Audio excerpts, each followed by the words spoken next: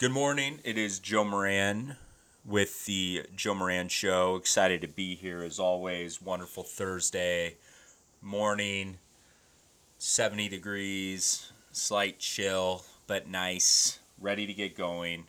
We got an excellent show lined up today with interesting talking points that I'm just ready to dive into. There's news, there's bombs, there's not literally, but news bombs, right? That drop every single day, and you kind of overlay the political scene with the economy and how that looks, and it's a very unique time, right? And it provides opportunities for us to get smarter, have better discussions on a daily basis. So, super excited to dive in to the conversation today and see where it takes us.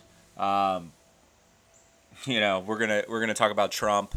Um, we just can't get away from Trump. But we're gonna talk about Trump and some comments that he made yesterday regarding peaceful transfer of power if he loses the election. So we're going to talk about that. I want to get into the feedback from various senators. A moderate would be considered a moderate senator, and then the Republican senator's responses to Trump's comments. So I want to dive into that. I want to talk about the market sell-off yesterday. It was even down significantly today before the dollar started to revert. I want to talk about that. What's happening on the digital asset front, whether it's the ECB, the Fed, as well as Venezuela and Gemini. I want to talk about that just because, again, you have these worlds that are colliding, right? You have the macroeconomic world and the crypto world, and they're colliding. So it's important for us to keep those conversations going. So I want to talk about some news there, and then wrap it up with some information on just kind of economic progress as we try to dig ourselves out from this hole, this COVID-19 hell, if you will. I want to talk about that. And we've got some interesting data on housing as well as airlines. And I think the airline data gives us a glimpse into behavioral changes that likely aren't going to go away, at least anytime soon. So that's today's show. It's fully loaded, ready to get started,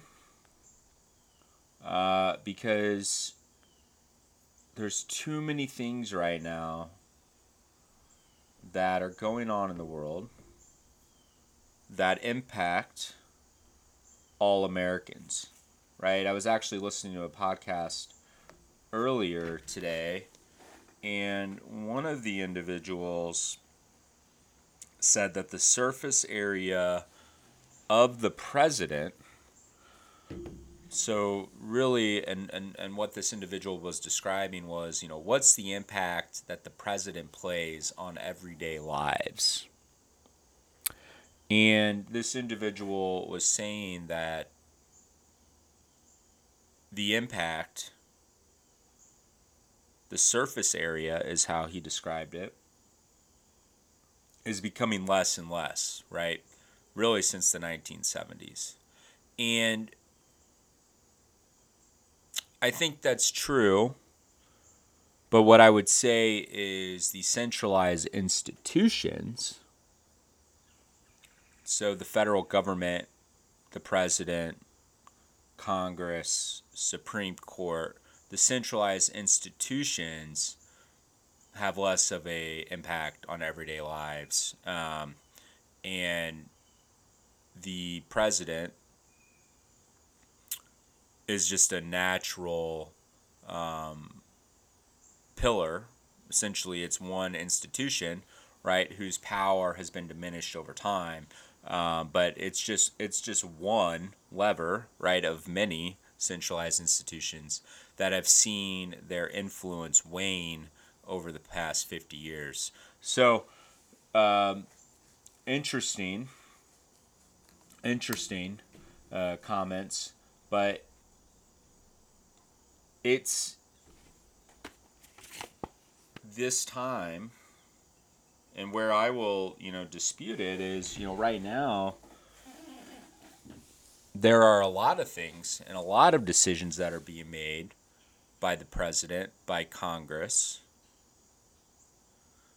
We have future decisions that'll be made by the Supreme Court relative to Roe v. Wade and the ACA or Obamacare that do have direct impact on our lives. So right now it's just a critical time.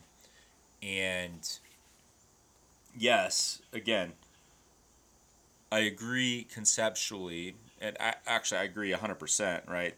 We've talked about it, that the power of centralized institutions is diminishing, right?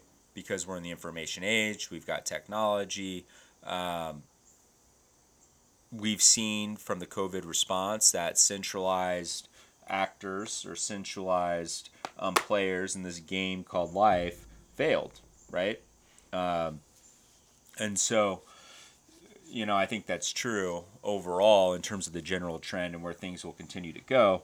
But the players right now are impacting us as individuals, as citizens, and there really isn't a more critical time in my lifetime than I would say right now in terms of the overall direction of the economy, as well as national security, healthcare. It's all on the table. It's all on the table right now. And that's why we cover it all. That's why we talk about it. And that's why we try to get better, try to get smarter, try to be intellectually honest, right? Because far too often, people are just having bad takes and strong takes and whatever else, but there's intellectual dishonesty in how they position things, and we're not gonna go down that route here. But I really want to dive in first and foremost because it is the most important thing. And I will probably even get into polling a little bit. But Trump, during his press conference last night, and he has these daily press conferences because he thinks it helps him control the narrative, right? He can control the narrative in the media by having these press conferences. The reason why he stopped the press conferences during COVID was because he started saying crazy things like drink bleach, and it became a net negative for him, right? It became a net negative, and that's when they stopped. So he's come back. He's back. He wants to be in control of his own destiny, and he's back. So good for media. Gives us something to talk about. Bad for the republic. Bad for democracy. So last night, somebody asked him about, will you commit to a peaceful transfer of power should you lose? Simple question. Should have been an easy answer. Should be an easy answer for anybody that believes in democracy, believes in the Constitution, believes in the American dream, American exceptionalism, believes in the institutions in this country. It should have been an easy response. Even if you don't believe it, right? Even if you're like, well, fuck democracy, I want to be an authoritarian. Fuck the Constitution, I want to be an authoritarian. The response should have been an easy response, right? It should have been, yes, I commit to a peaceful transfer of power. even if you're not going to do it, or you're going to fight like hell to hold on to power for a variety of reasons, which we can only surmise is grift and illegal activities, but it should have been an easy response for Trump. It was a layup question, a fair question. Fair question. 100%. I mean, I'm glad we're talking about it. But should have been a layup. But Trump, in his infinite stupidity, depending on how you look at it, said, no, I won't commit to a peaceful transfer of power because, and I'm paraphrasing, but essentially said, there's a huge problem with the ballots. I don't trust the ballots. And he went on to say, he goes, if we basically eliminate the ballots, get rid of the ballots, then we'll have a continuation of this, right? And he was talking about his administration, and that's scary, right? Eliminating the ballots, getting rid of the ballots. He didn't talk about mail ballots. He didn't talk about mail voting, which doesn't matter what he says. There is not mail fraud that happens with voting. It doesn't happen. But he didn't talk about that. He didn't say mail voting. We got to count all the votes. If the results are clear, then yeah, I commit to a peaceful transfer of power. He didn't say that. He said all the ballots are bad. I mean, essentially, he's saying that voting and giving people a voice in their democracy is bad. That's what he said. And, it's funny, not really funny, it's sad and scary and whatever else, that he's said things like this consistently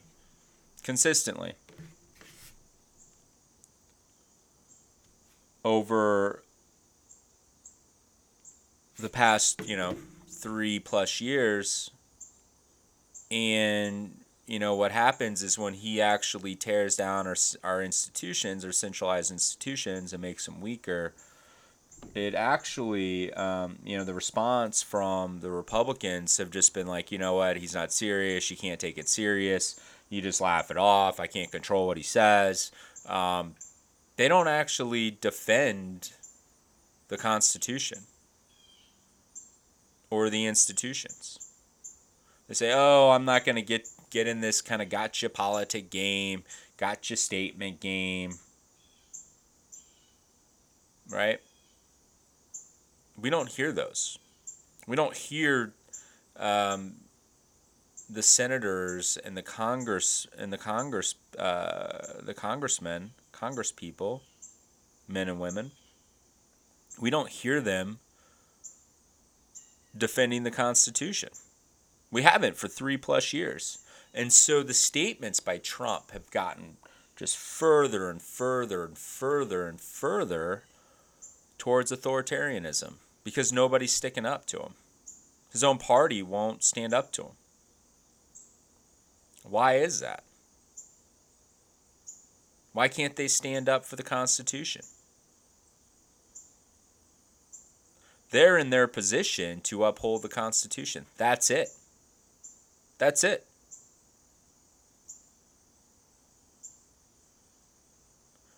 And when you have a president that denigrates the Constitution, that doesn't understand what it means, what it stands for,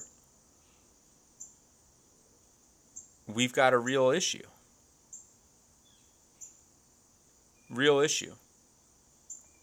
And it shouldn't matter what side of the party line that you fall on.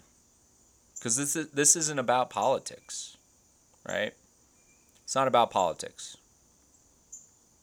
It's bigger than politics. It's bigger than party ideologies. It's bigger than the future or each party's vision, right? For the future of this country. It's bigger than any one individual's ability to hold power, to grasp power. It's about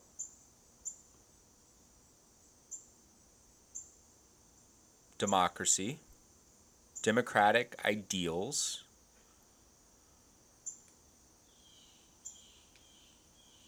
America not being an authoritarian country. That's what it's about. Should be pretty easy for these senators and these Congress people to stand up to somebody and say absolutely not. Absolutely not. But most of them won't do that. And the problem is they've kowtowed to him. They've kowtowed to Trump for so long that they need the Trump voter, right? They need the cult of Trump to get them reelected. That's why they don't do it, because they want to be reelected. And so they're trapped, right? I mean, that's what happens when you get authoritarian in place, right? They poison the well. They start getting you involved, right, in some of the shifty things that they're doing. You don't want to get in trouble. They create a cult-like following, right? And it's typically a minority. And the people that can actually stop the authoritarian are no longer incentivized to stop them because they rely on the vote to stay in power that keeps that individual in power. And that's where we're at. I mean, Trump's going all in. He's going all in. And there's actually polling data out that suggests this is a winning strategy for Trump. Because the more that he talks about stealing the election or going to the Supreme Court, challenging the results, and it creates this fear and anxiety in people that actually care, right, about having a democracy, that it actually turns them off from voting and it turns them off from the political process. So they cannot vote. And that's what Trump wants. He wants them to not vote. And frankly, it doesn't matter. He still thinks he won the popular vote in 2016. He lost by a few million votes. And he thinks he won. So, you know, it's unconscionable what's happening. Unconscionable. But I want to dive in to some of the comments and the reactions from these senators, because it's important to note who they are, what they're saying, what our reaction is, and we need to hold them accountable for their actions. So we'll start with McConnell about an hour ago. He sends out a tweet and he says the winner of the November 3rd election will be inaugurated on January 20th. There will be an orderly transition, just as there have been every 4 years since 1792. Pretty straightforward, no BS. Okay, great. Great. Let's make it happen. He doesn't talk about, does it go to the Supreme Court? Is there a contested election? Why is there going to be a contested election? I mean, we're already saying like it's a certainty. I don't understand it.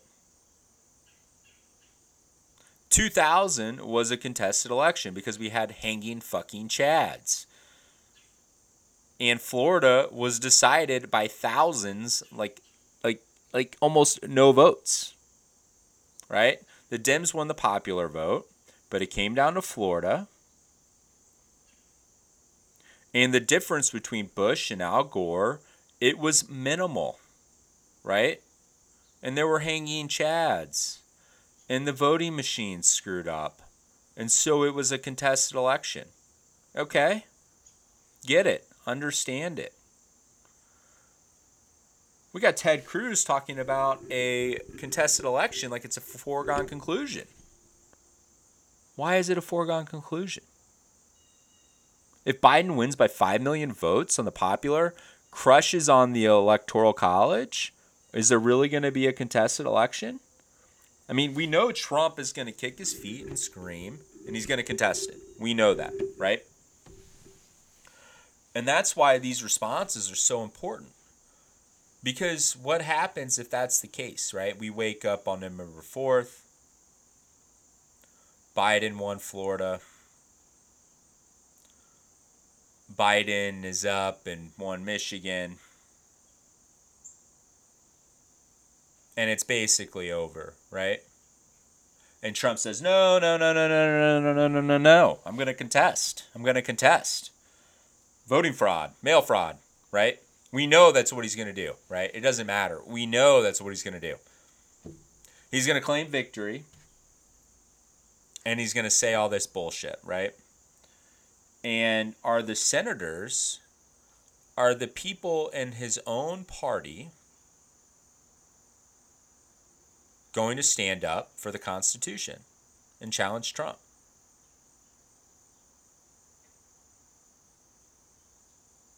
Because that's what's going to be required. That's what's going to be required if that's the scenario. So McConnell says, hey, look, the winner of the election, there will be a peaceful and orderly transition. Okay. Great. Ben Sasse, this coward out of Nebraska,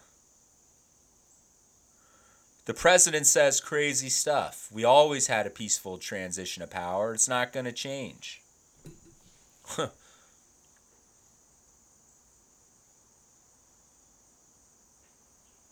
Well, that makes me feel warm and fuzzy. Does it make you feel warm and fuzzy? President says crazy stuff. It's crazy. It's crazy stuff. He's been saying this stuff for 3+ years.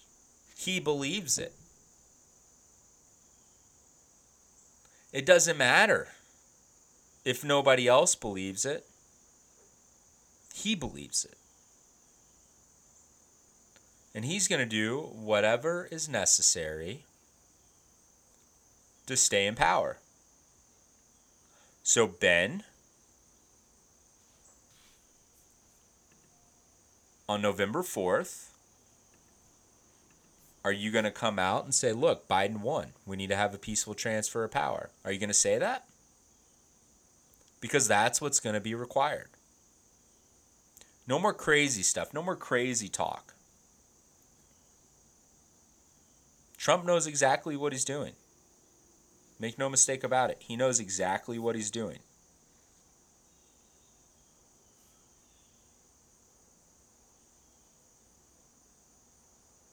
And it's going to take people like Ben Sasse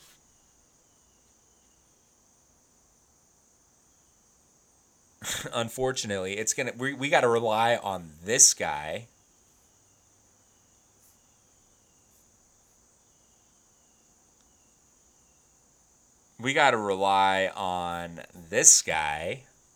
to stand up for the Constitution.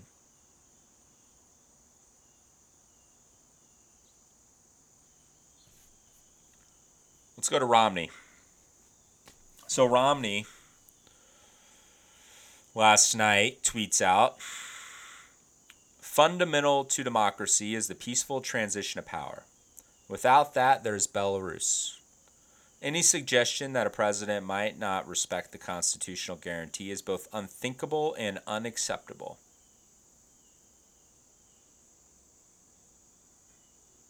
Okay, great. Seems relatively positive. Yet, you're supporting Trump's ability to nominate and put a vote on the floor of the Senate for Supreme Court justice.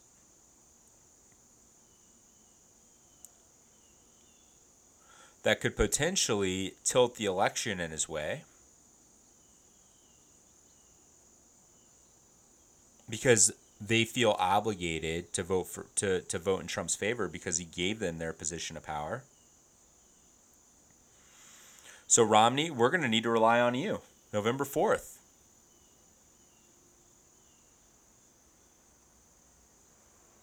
Are you going to stand up for the Constitution?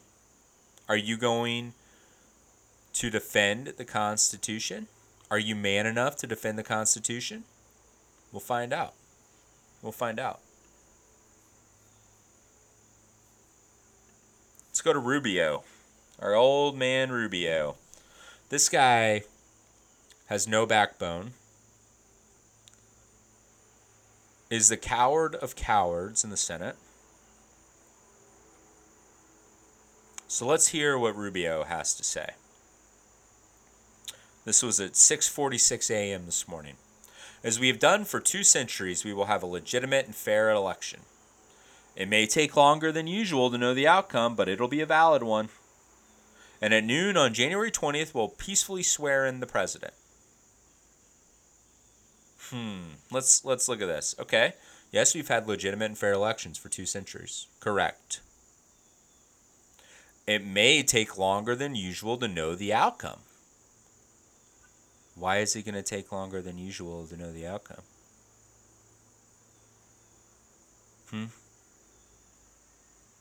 There's been one election in my lifetime that was contested. One. And that's because the margin was, a few thousand votes, right? In one county or a couple counties in Florida. And there were hanging chads.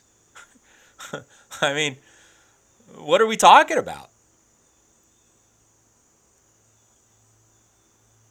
If Biden wins this thing and it's a fucking blowout, and Rubio is sitting there saying, well, it may take longer than usual to know the outcome, and he supports a contested election, the reality with Rubio is his stance is no stance.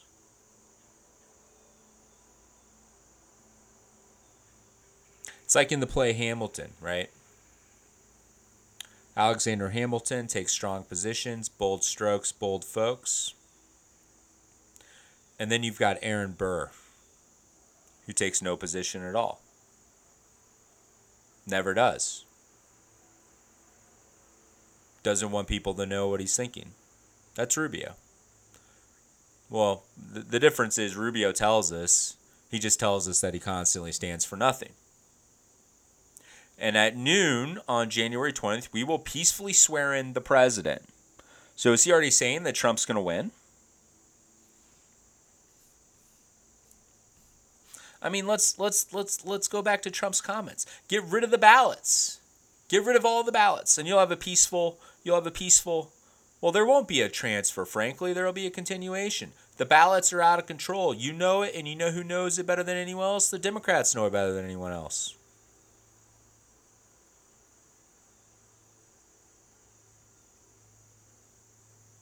Unbelievable. And Rubio reinforces it. It may take longer than usual to know the outcome, but it'll be a valid one. And at noon, we'll peacefully swear in the president.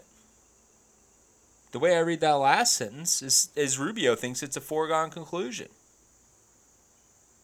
I mean, these are the people that we elected. These are the people that we're relying on to uphold and defend the Constitution.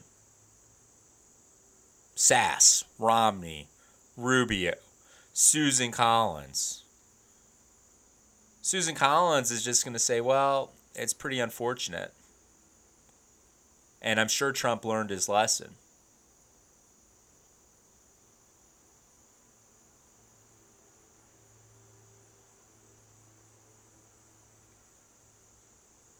Has he learned his lesson? Senator Collins? Has he learned his lesson? Please tell me. Has he learned it? Do these comments last night tell you that he's learned his lesson? I'm anxiously waiting your response. Anxiously waiting. Now, we got Manchin, right? So a moderate Democrat, sometimes votes Republican. Certainly has Republican friends and allies across the aisle. But he's a Democrat, right? West Virginian Democrat. So, you know, to be a senator and to be a Democratic senator in that state, you've got to hold some positions, right, that cross both aisles. You have to. So what's Manchin's response? I'd hope this wake up some of my Republican colleagues, even if you lose. How in the world can you face yourself in the morning? Here's a person who wants total authoritarianism. It's not who we are. Please, for the sake of our country, for the sake of our children and future generations, please protect this great republic of ours.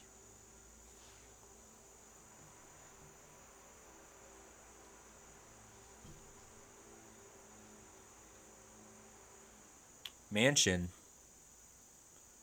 he understands the sense of urgency.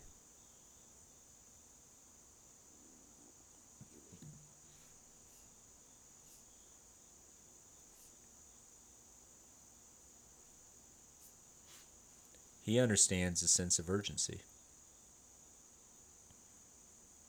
And that's the problem, right? I mean, that's one of the problems that the Democrats have had, and frankly, they've miscalculated for the past 20 years. That they've been playing the game by the book, right? Under an old set of rules where decency matters, doing the right thing matters, Constitution matters. Now, they still make plays, right, for political power, but I don't think they play the same game that McConnell plays, that Ted Cruz plays, that Lindsey Graham plays, where they're willing to sacrifice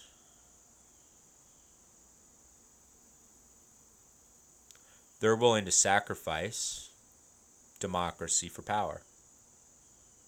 And these senators,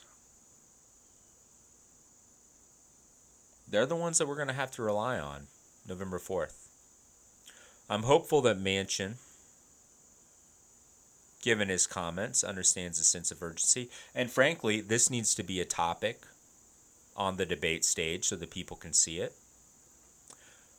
I'm hopeful that Manchin does reach across the aisle over the next 5-6 weeks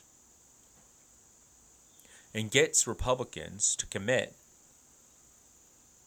to a peaceful transfer of power and to be vocal about it, because the democracy depends on it.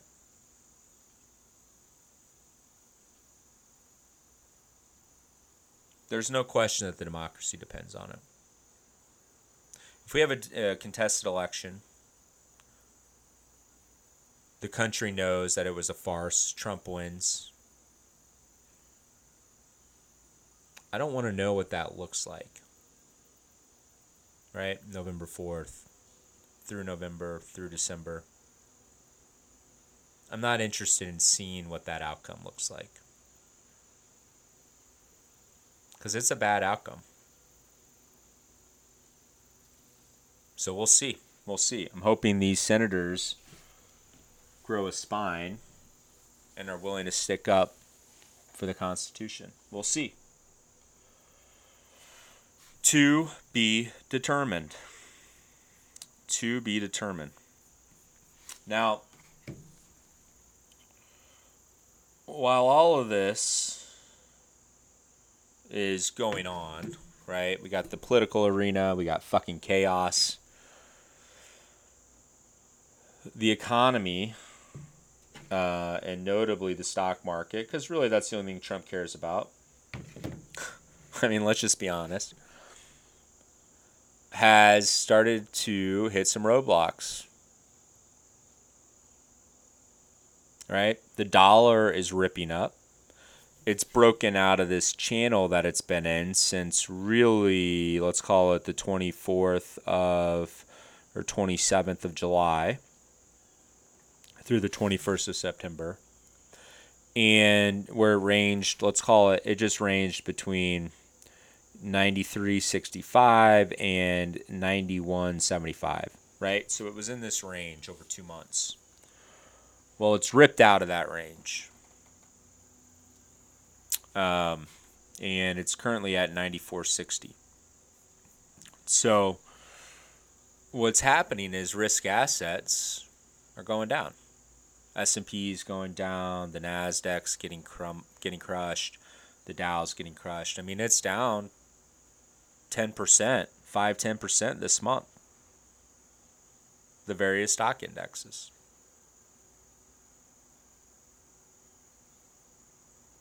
And you know, it's hard to know what it means kind of in the short term. You know, I went back and I looked at dollar strength from the previous election, so 2016, what happened preceding that. And, you know, something somewhat similar. We didn't have kind of the same channel form, right, from, let's call it July to September. But beginning in October, let's call it, we'll just say October 3rd, the dollar, the DXY, I'm using the DXY, but it closed at 95.75. Okay? It rose steadily over the month to end at 98. Let's see, where did it close? It closed at 98.36. So it went from 95.75 to 98.36. And then through December, so if we go all the way through December, it reached essentially a top of 103.22. January 3rd, it actually reached a high of 103.82. So right after the new year, the dollar then started to have a steady decline all the way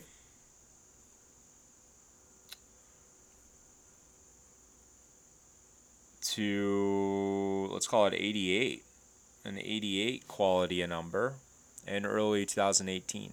So we saw a run up, right, post-election, and I think or pre-election, and I think that makes sense. I mean, there's always uncertainty around an election. Who's going to win? What does it mean for the economy? Will there be a peaceful transfer of power? So people rush into the dollar, right? It's a store of value. It's the reserve currency. It's the global reserve currency. And it's a safe haven, right, during this time. And I think we could see something similar happen, just given the uncertainty around the election, you know, Trump's comments.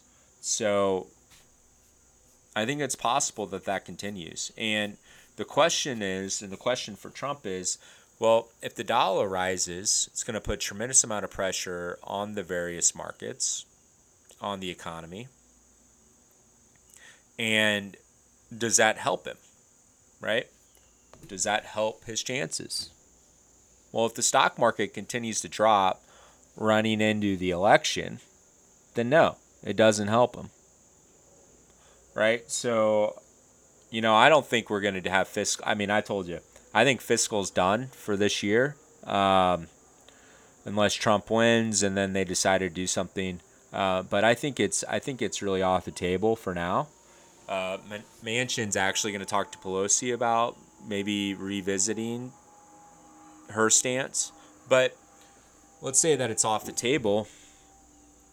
If the economy starts to shudder, right, and bond yields are dropping, and historically bonds lead, right, the stock market and equities. So if the rates are dropping, then the bond market's telling us something, right? And I can't imagine that that's a good answer for Trump in terms of the market. And he relies so much on the market as his kind of policy and saying that he is adding value. Well, if it keeps going backwards, then he's going to have some challenges. So we'll see what happens. I don't know what's going to happen with the dollar. But if I just go back to the last election cycle, like I said, it ran up hard in 2016, and then it dropped. If we go back to 2012, it actually ran up, but started to come down in July. Now, I think the difference there is everybody thought that Obama was likely to win, right? So I think there was less uncertainty. But if we look at what happened in 2008, so the Bush years are over, Obama, McCain, in June, the dollar was at 71.66. Holy Toledo. And by November 3rd, November 3rd, it closed at 86. So huge run up prior to the election. And I think we see something similar there. Just because the uncertainty. Now, that happens. Expect a strong reaction from the Fed because they can't keep the dollar that strong for long before there starts being some challenges internationally from a strong dollar. So, the response will be swift. They'll try to keep it low. But I think market participants are going to be flooding the dollar. And what that means, right? It's going to put pressure on assets. It's going to put lots of pressure on assets.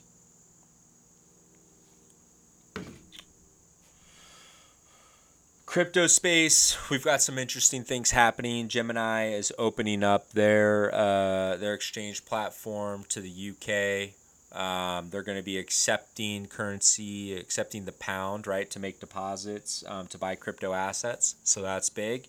Again, just the overall market continues to expand. The Fed is still looking at a digital dollar, right? I mean, they've been talking about it. Probably doesn't happen for a few years. Our government here moves pretty slow, but they're talking about it. The European Commission released a proposal on markets and crypto assets. That is, and it's 100 pages, 160 pages. So they're looking at a digital currency. And what a lot of these major kind of centralized banks, when they go full digital, they're going digital for one reason and one reason only, right? And that's to consolidate the banks. You go digital dollars, you can start doing helicopter money, just send it right through a credit card or a debit card, right to every individual. You won't need local banks. Local banks will disappear. And really it's going to put a lot of pressure on growth because local banks are the ones that give out loans, right? You're going to have a central bank that underwrites every single deal. Right now it takes $4 of debt to create $1 growth, $1 GDP. That's what happens today. So in this future world of consolidated banks and central banks wielding digital currencies, what's going to happen? And honestly, the full embrace of digital currencies, crypto assets, what's the impact on Bitcoin and Ethereum? And, I'm not sure. I don't think it's a negative at all. I think it's a positive that the banks understand what the people are asking for in terms of the immediacy of the transaction, right? There's real value there by using technology to execute these types of transactions versus your traditional banking system. And then, what happens is, the banking systems become centralized. So you're going to have a centralized option and a decentralized option. Which one wins in that scenario? I think the decentralized option wins, but that's where we'll get to, right? And it'll be fascinating to see. But a lot of things are happening in the crypto space that are bullish. Venezuela, I mean, it's a mess because it's communism.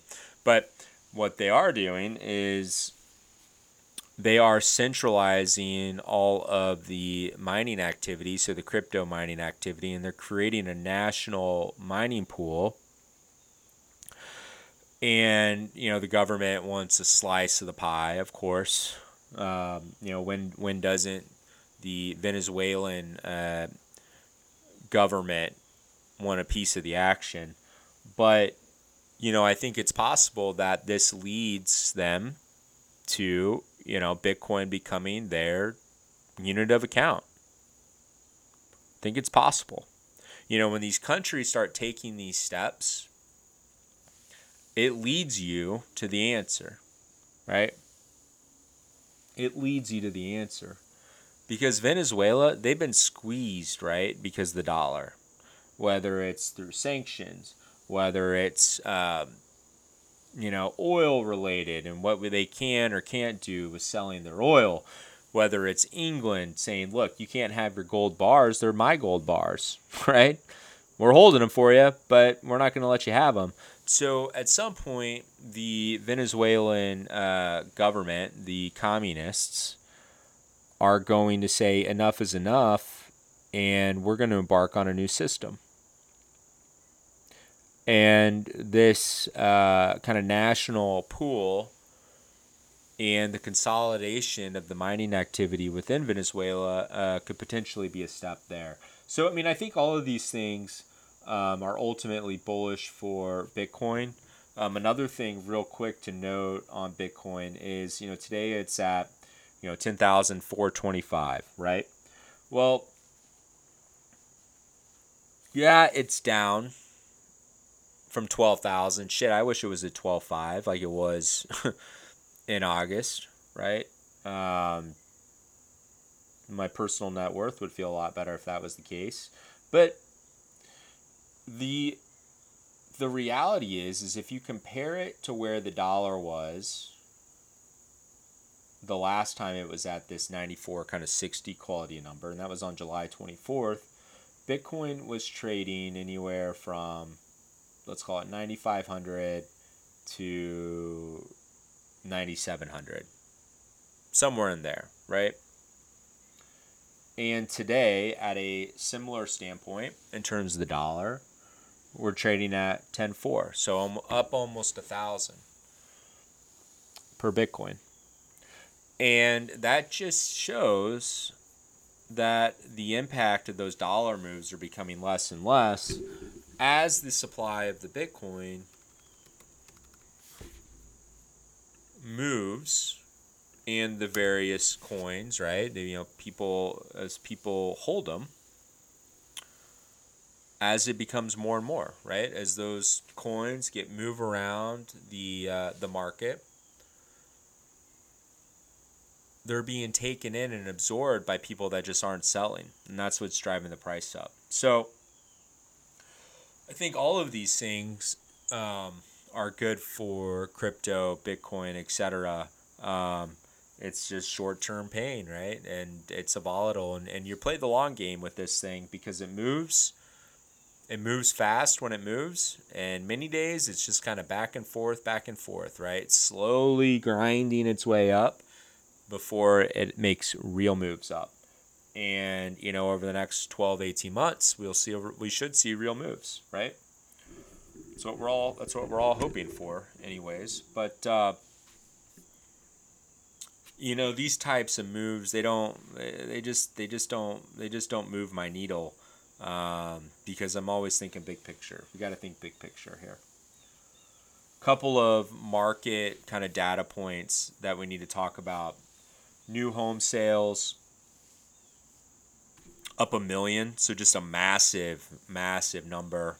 They were expecting 890,000. It came in over 1 million. Month's supply of homes is down to 3.3. We need new homes to be built. We need them to be built for starter homes. The problem is developers don't want to develop starter homes because the margin's not there, right? As these super sexy, high-end, for high net worth individuals, the margin's not there. And it creates a problem, right? It creates a problem. So we'll see what happens. But, people are buying homes. So good news, interest rates are going to be down forever, right? For the foreseeable future, probably for the next 5-10 years in my estimation. At least it wouldn't shock me. So people are buying homes, right? They're taking on debt. They're kind of moving into bigger and more expensive homes because the interest is low. But again, you've got that kind of new entrant that's being squeezed out. They're being squeezed out, and we gotta solve for that. And then the last thing that I want to wrap up with is airlines. So Zoom continues to go bonkers, right? Its market cap is just, it's astronomical. It's bigger than all of the major airliners combined. And we've got news of hospitalizations doubling in England, and there's fear of a second wave of the coronavirus, and so Zoom continues to go up and up, while the airlines are really struggling year over year. Right now you're about 30 to 40% in terms of daily flight activity compared to a year ago, and the airlines can't make it at a 30 to 40% demand from where they were a year ago. They're not going to be able to make it. And at what point is this no longer just about COVID, but it's about behavior? And that's the thing that we'll be watching, is has the relative behavior of individuals changed to the fact that the needs, what they demand in terms of services and goods, has it changed post-COVID in the digital world? I can just tell you that companies are not going to be flying around meeting with customers when you can jump on a Zoom call. They're just not going to do it. It's too expensive, right? So I think the airlines are in real trouble. But again, you've got 29 million people that are on some form of governmental assistance. And the hope needs to be that while we continue to have Congress, this administration, bail out these large corporations, that they provide real relief to the Americans that are struggling, that are unemployed, on some form of governmental assistance or filing for continuous claims. And it needs to be a all hands on deck approach, right, to solve and to get this out of this. Because if it's a real behavioral change, then the economy just isn't going to come back at the pace that it needs to. It's not. Can't. It's impossible. It's impossible. So take note. Let's watch. Let's see what happens. Let's see if those numbers change. Yeah, people are going to go to football games, right? When they're allowed to go to football games. But are people going to fly or are they going to Zoom?